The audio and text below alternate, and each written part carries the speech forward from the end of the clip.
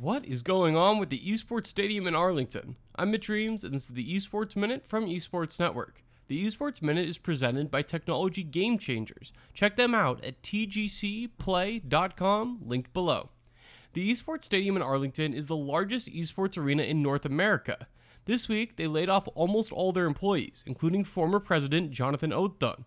Jonathan, who has been at the helm of the company for the past few years, made it clear there was plenty of discontent behind the scenes. He tweeted, quote, "Would love to talk about what's happened at Esports Stadium and my fears of what will happen with the new direction. I have all the details, but need to tread lightly from a legal perspective," end quote.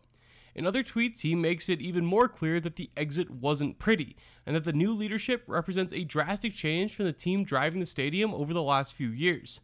The new president will be Luke Bauer. Bauer doesn't have much experience in esports at all.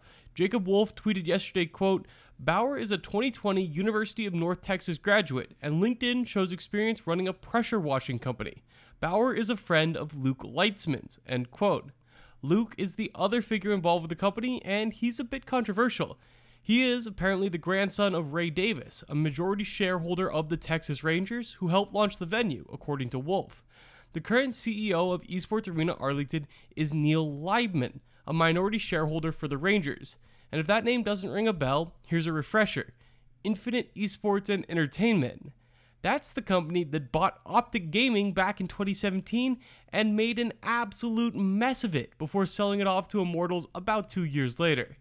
Now it seems like Neil is taking another popular esports institution run by a gaming veteran and moving it in a direction of pure nepotism. Bauer did an interview with Kevin Hitt at the Esports Observer, which I will link below. In it, Hitt questions Bauer about an odd tweet from Luke Leitzman. Leitzman, again, appears to be a bridge between Bauer and the Texas Rangers owners who are making the decisions here. Leitzman tweeted and then deleted, "Esports Stadium Arlington will not at any time require, request, or inquire about the vaccination record of anyone. I will be buried in the ground before this changes." That's just an odd statement to make from a public health perspective, especially as venues have been one of the hardest hit industries by the COVID pandemic. Bauer claims Leitzman does not have the authority to make that call, but his entire page was wild with weird claims, and now, as I search for it today, does not exist. So Leitzman's actual role with the company is not clear whatsoever. Jonathan quote tweeted the article and said, "There is much, much more to this and is in no way being transcribed fully." That's not a fault of Hitt, of course, it's a fault of Bauer, who just is not going to provide the full situation.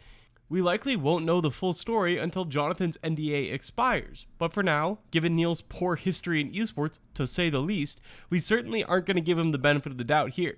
That's all for this episode of the Esports Minute. I'll be back tomorrow with the top esports story of the day in just a few minutes.